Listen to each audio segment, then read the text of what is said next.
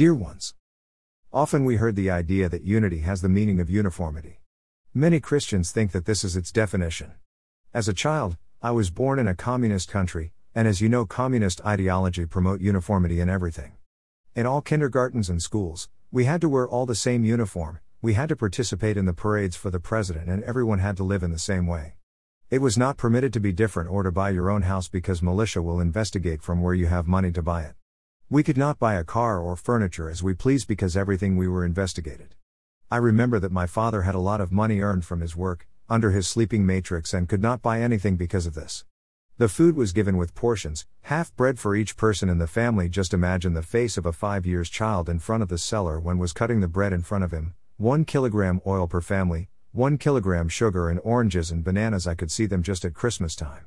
Even if there are so many other things to mention to describe what communism is, I want to mention just one here. Access to education was controlled and many times were forbidden because the leaders of the country wanted submitted workers and nobody to have an opinion or freedom. Everyone had to live in the same way, to have the same income, to dress in the same ways in certain contexts, without any right of freedom of education or speech. Was that uniformity in fact unity? Of course not. Why? Is it true that God wants us to live in uniformity? What does the Bible says about that? We can read in 1 Corinthians 12 what unity means in the thinking of God: same Spirit, different spiritual gifts, being different still being one body. It is like the human body, it has just 2 hands, and even those 2 hands are different, each taking good care of the body. Are they jealous one on each other? Of course not. Are they hurting each other because they're not the same? Of course not. The head is telling them that are unique, different, and have different jobs in the body to do, even if both are called hands. What about the legs? Will they be mean on the hands that cannot walk like them? It will be abnormal. God's idea of unity is not defined as the uniformity promoted by communism.